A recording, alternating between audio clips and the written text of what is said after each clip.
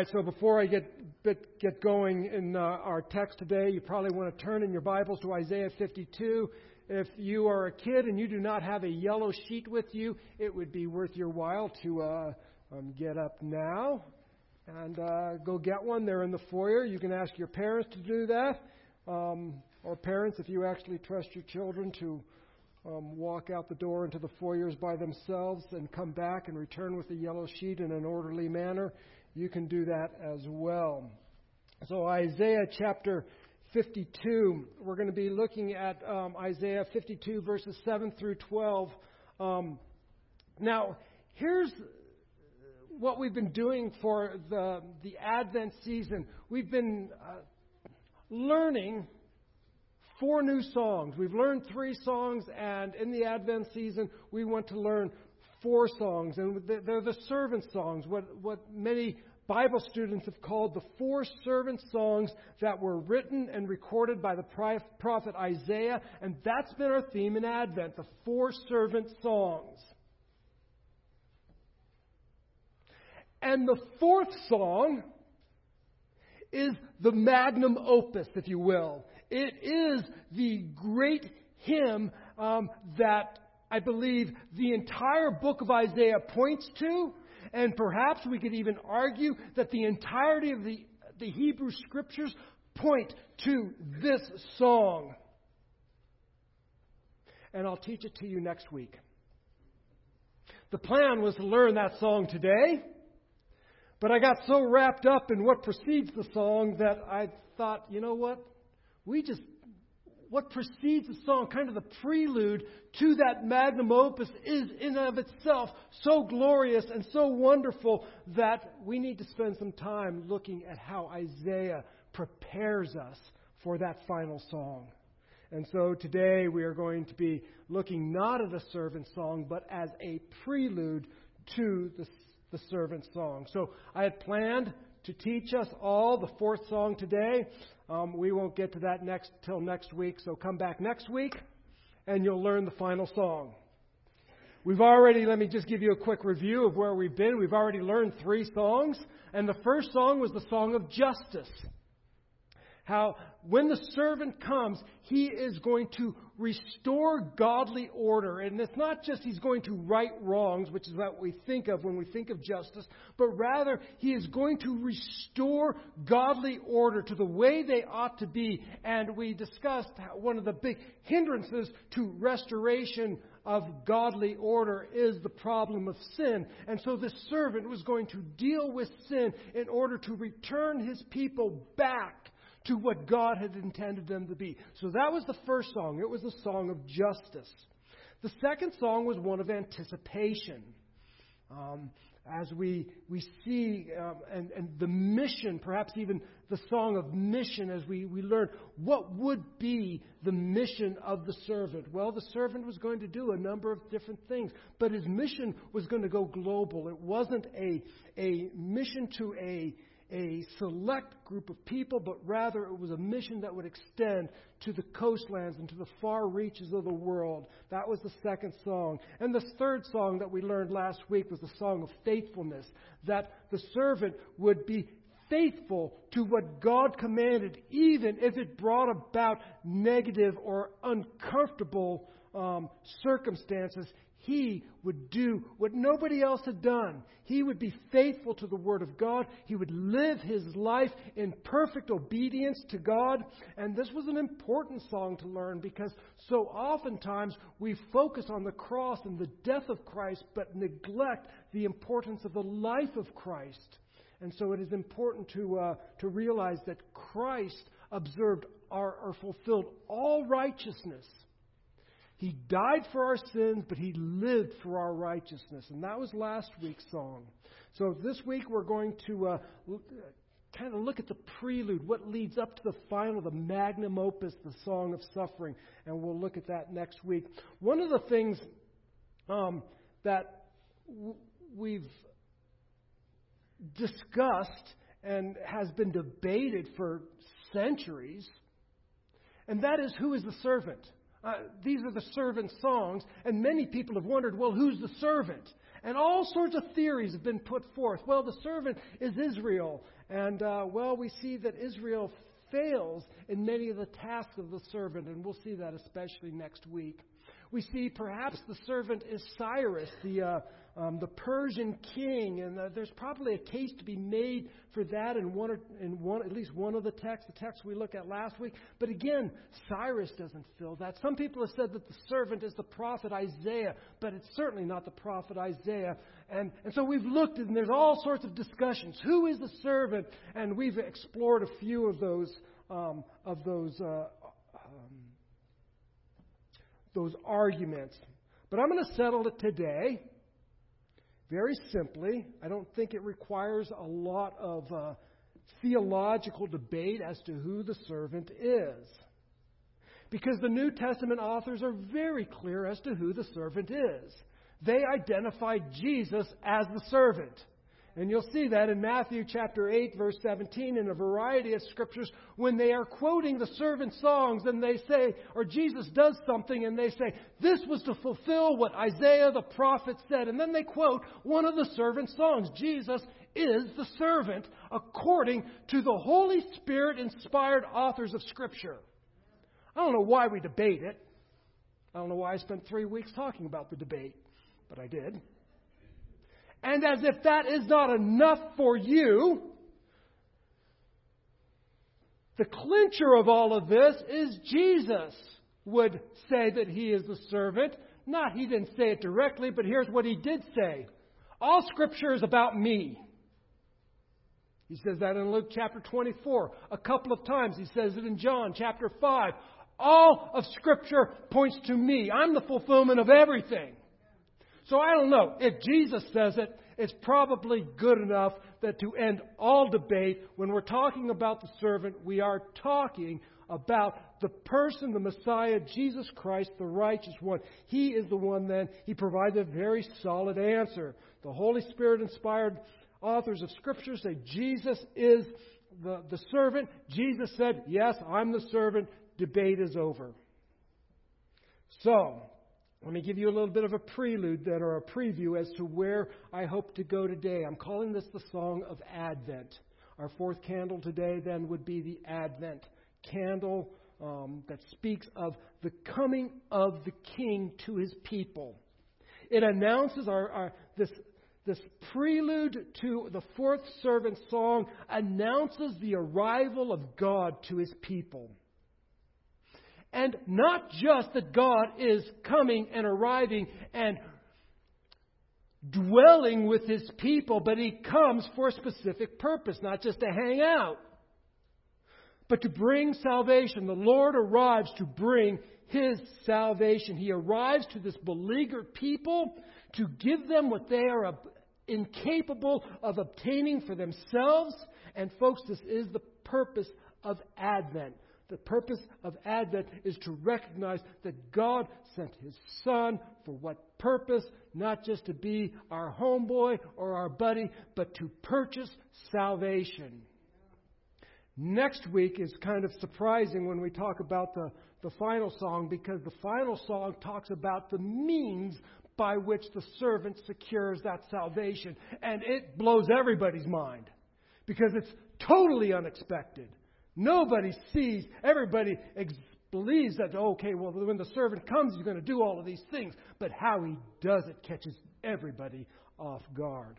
So that's our goal today, to look at this song of Advent, how God arrives to his people, comes to his people, and brings that which they are incapable of obtaining on their own. So let's go ahead and let's follow along as I read our text today. This is Isaiah chapter 52. I'll read verses 7 through 12. Listen to God's inerrant word. How beautiful upon the mountains are the feet of him who bring good news, who publishes peace, who brings good news of happiness, who publishes salvation, who says to Zion, your God reigns. The voice of your watchmen, they lift up their voice. Together they sing for joy.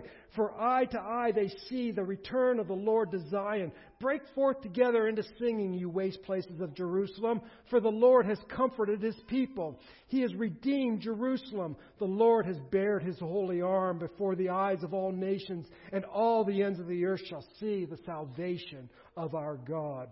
Depart, depart, go out from there, touch no unclean thing.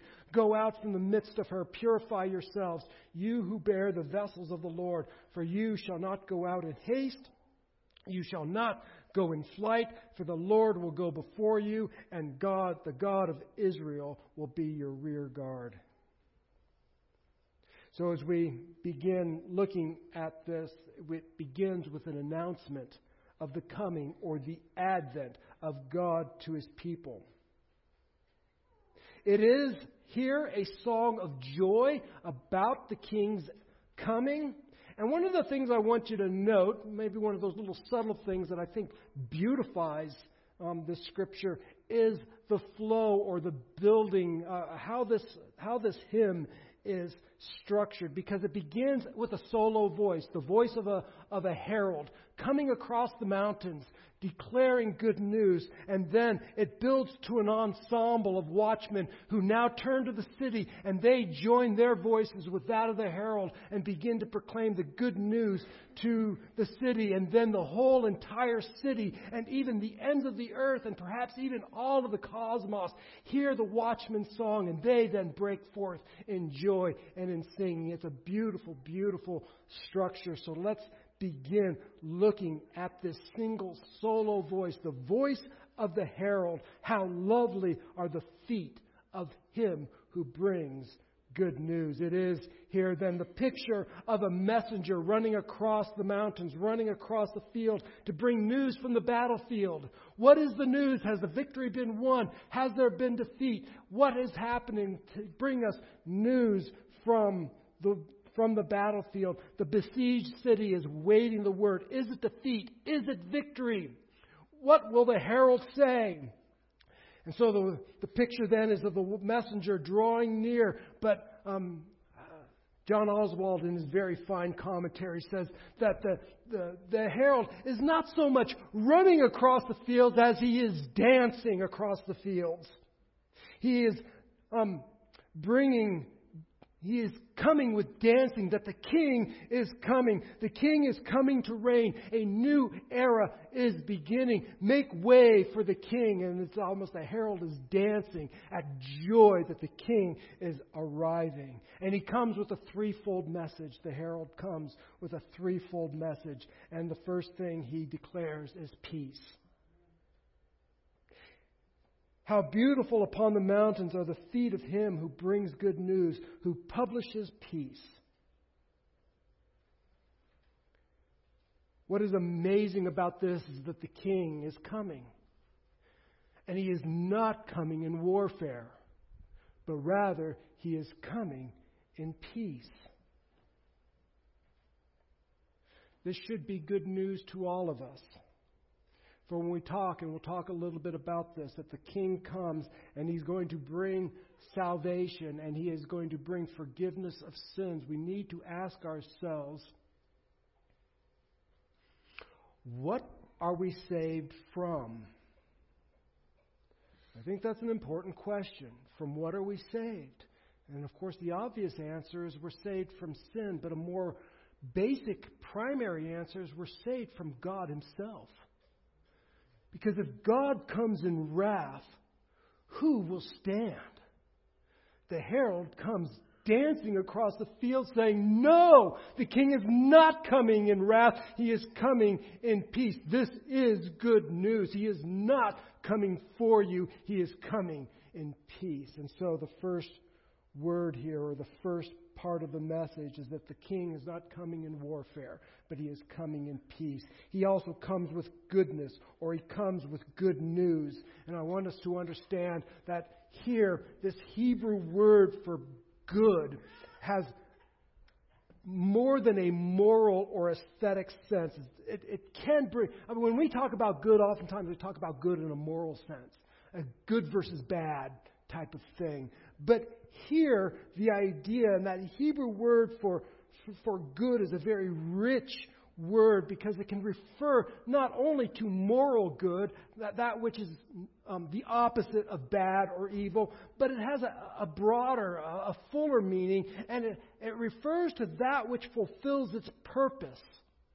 And a great example of that is, remember when God created all things, how did He create them? I mean, I know He created them by His word, but what did He call them when He was done creating them? They were good. Well, why were they good?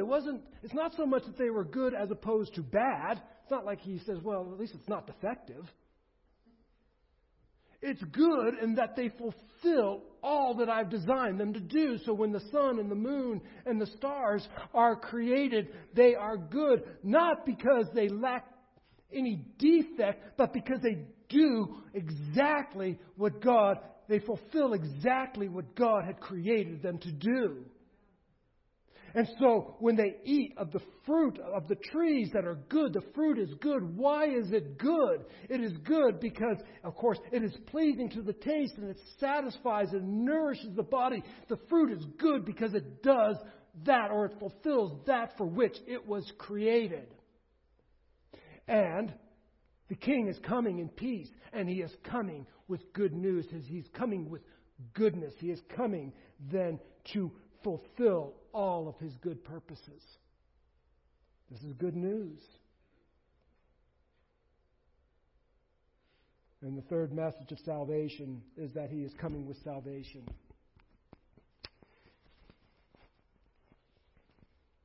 With the coming of the King, with the arrival of the King, salvation will be realized to the people.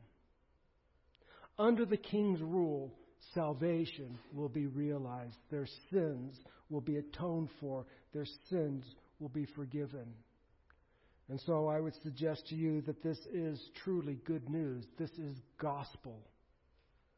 Our sins have separated us from God.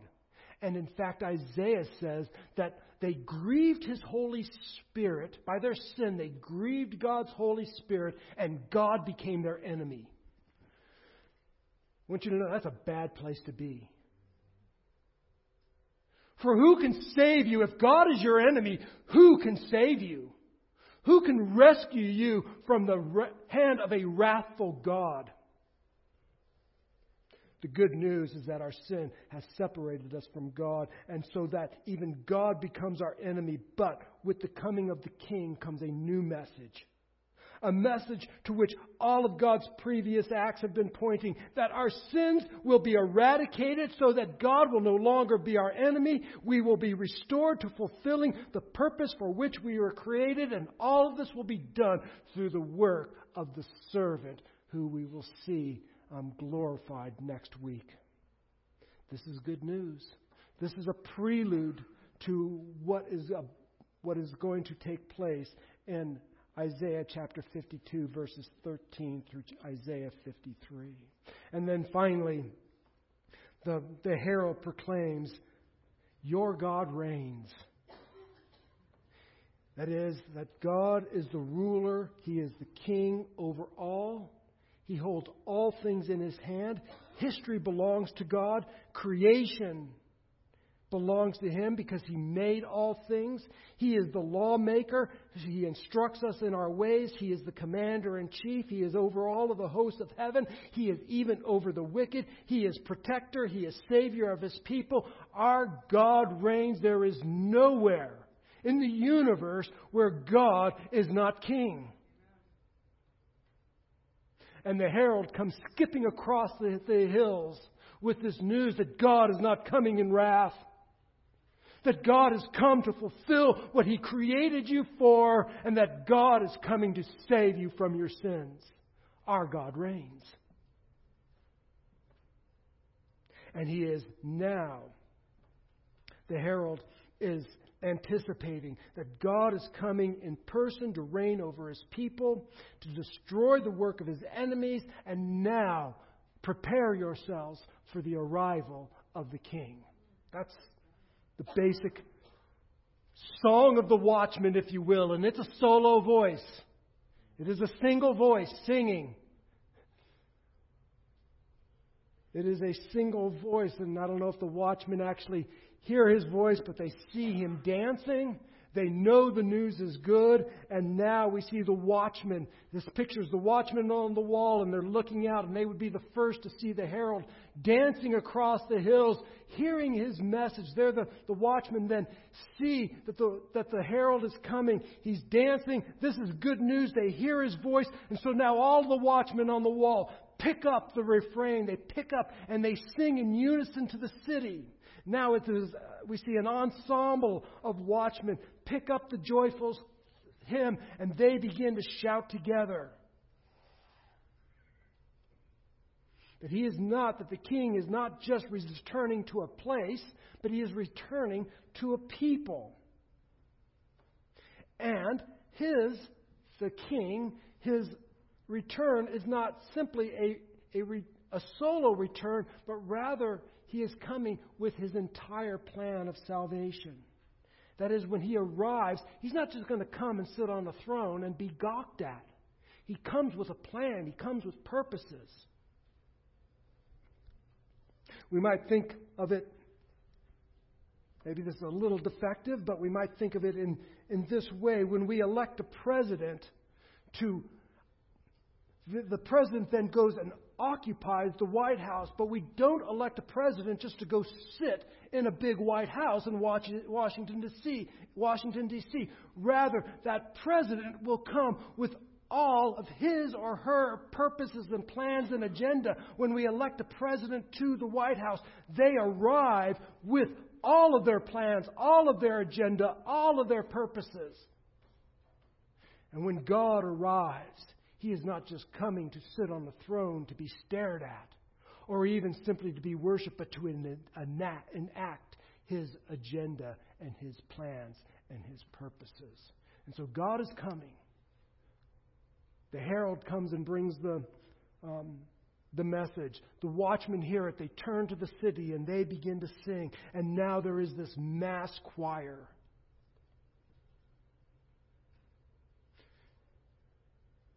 Break forth together into singing, you waste places of Jerusalem. The Lord has comforted His people. He has redeemed Jerusalem. The Lord has bared His holy arm before the eyes of all the nations, and all the ends of the earth shall see the salvation of our God. There is now a call for all of the people in the beleaguered city. This broken down city is now called to sing.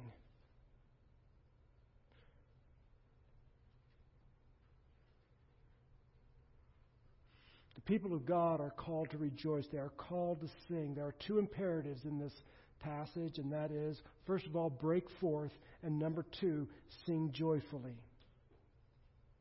Break forth in song and sing joyfully. Why? Because God is about to act. So we shouldn't be surprised that at the birth of Christ, all of the cosmos began to sing out. The angelic choirs filled the cosmos with song. When Mary was informed of the birth of her son, she broke out in song. When Elizabeth was told about what God was doing, she broke forth in song. When Zechariah heard what was going forth, he broke forth in song. The angels sang, the people sang. When they hear of God's redemptive acts, they sing. It's no surprise then that the Christian faith is a singing faith. We sing our faith. That's a good thing, and we should sing joyfully of our faith. Why? Because God is coming, and He is coming to fulfill His purposes in the earth, and we are grateful that His purposes are not one to destroy His people, but to save His people. So the first thing that we hear is there is a call to sing, and the second reason is the reason to sing. Why should we sing? Well, we should sing because God is redeeming His people. He is bringing forgiveness of sins, restoration of relationship with God, removal of despair. The presence of God will be in their midst. And so we see the first solo voice dancing across the hilltops declaring that our God reigns. The watchmen pick it up and they sing to the beleaguered city. And now the beleaguered city lifts up their voices in song and the realization that God has come to save them. They have felt God's wrath. They have felt God's judgment. And now they wonder, has God abandoned us? And the herald comes across the field saying, no, your God has not abandoned you. He is now coming with the means to save you from the very thing that brought your judgment.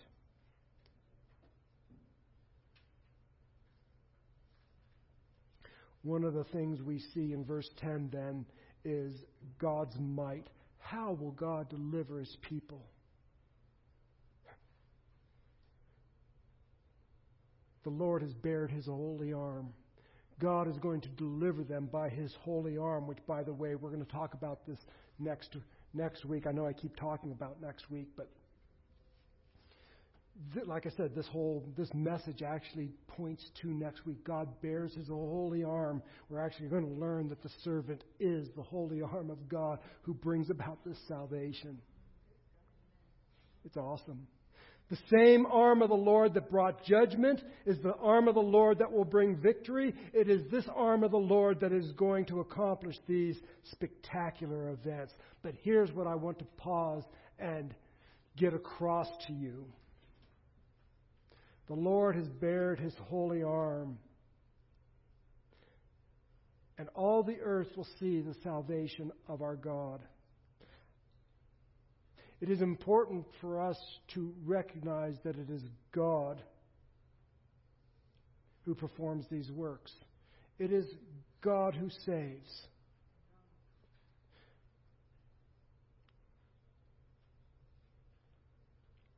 Salvation is of the Lord. That comes straight out of Psalm chapter 3, verse 8, and Jonah chapter 2, verse 9. Salvation is from the Lord. He alone is qualified.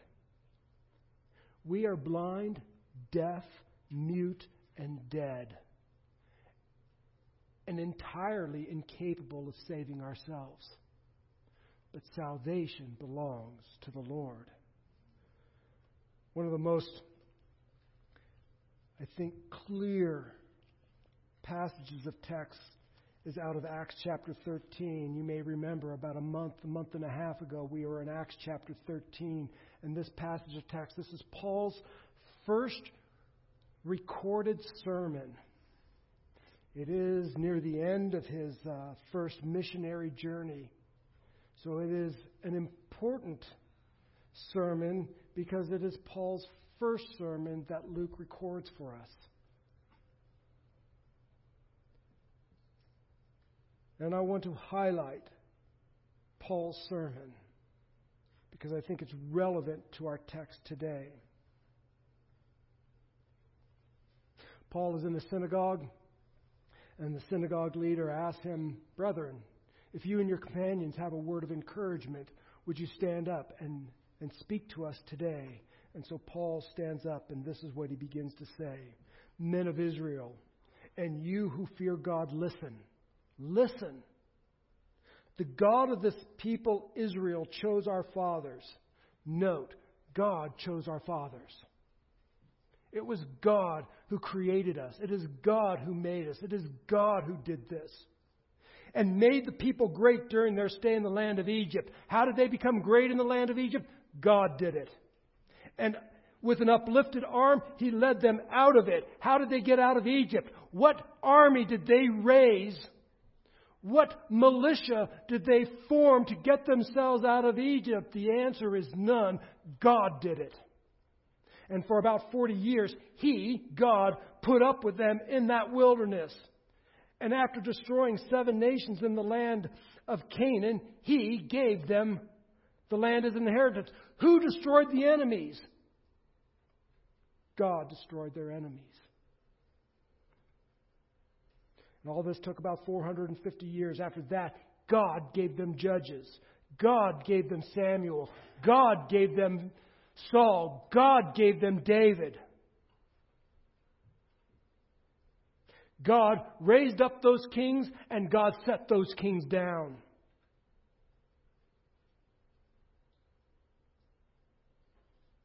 And God brought forth Jesus Christ, the Savior,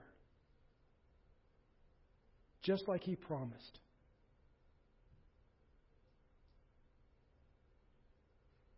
And then at the end of His sermon, He says this: "But God raised Jesus from the dead, and for many days He appeared to those who'd come with Him. And we bring to you good news that what God promised to the fathers, this He has fulfilled to us, their children, by raising Jesus, as it is written in the second Psalm." I want you to understand that God, from eternity past, planned salvation. It was God who chose the people. It is God who raised up deliverance. It is God who delivered. It is God who brought forth Jesus. This is what Isaiah is saying. Salvation is from God. Let me just add a short footnote into that book of Acts. You might say, well, what about me? What role do I play in that salvation? I'm glad you asked, because man plays a very important part in this salvation. You put Jesus to death. That's your role in the whole scheme of salvation. Paul says God chose Abraham. God brought up kings. God put down kings. God brought forth Jesus. He was innocent. You put Him to death even though you knew better. You killed the Lord of glory. That's your role.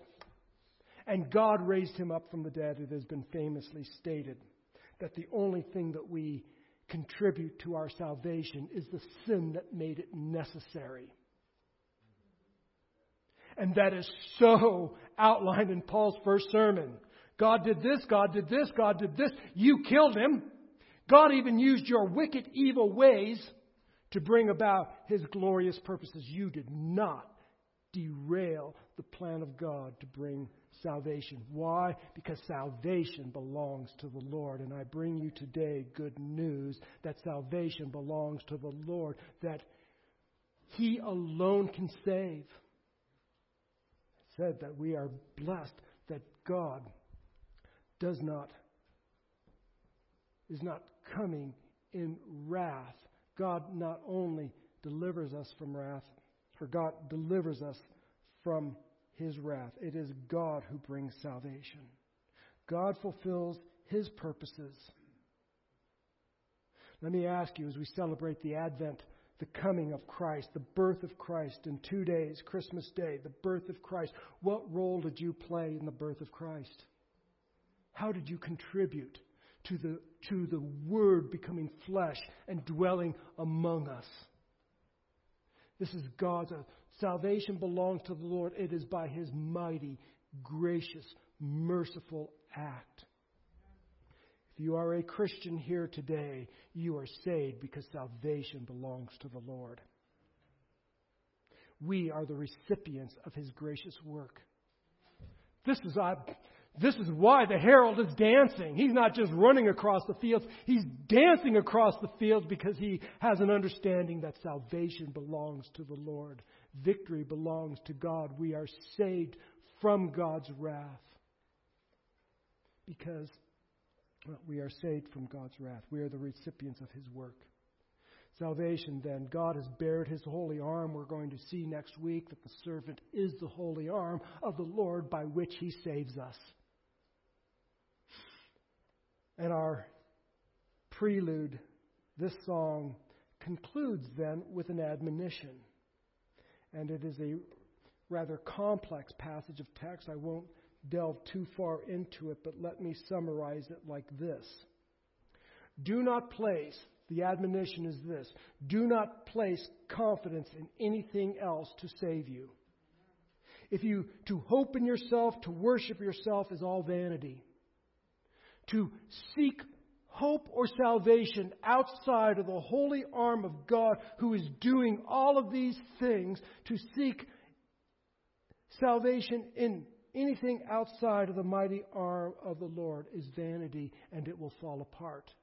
So the admonition at the end of this is the mighty arm of God will save us.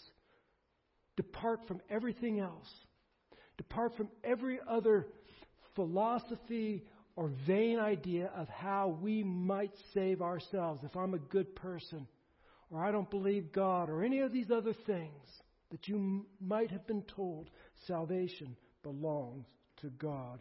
Place confidence not in yourself, not in your goodness, not in your neighbor, not in your faithful observance of holy days and coming on Christmas Eve. By the way, we have a Christmas Eve service. And none of those things are going to save you. Salvation belongs to God. So we'll conclude briefly with this. This is not the final song. This is a prelude to the servant song. It is the song of suffering. Because the way the servant, the arm of the Lord, is going to save his people is surprising. It is not through his conquering power, but through his submission and suffering. It is a surprising conclusion. How is God going to save his people? How is God going to save the nations? How is God's salvation going to reach across oceans? How is the whole earth to be filled with the glory of God? How is that going to happen? That will be addressed in the final song. But I'll conclude with this. How lovely then are the feet of him who brings good news. The King is coming. This is the Advent season. The King is coming. In 2 days we celebrate the arrival of the King who comes to bring his salvation. I loved how some of I think it was the second or third song we sang, second song, how it connects Advent, the coming of Christ, with the final work of Christ. I think that's so important that we cannot separate the coming of Christ from his final work on the cross. These two things are connected, and they are so important to us. So if you will stand,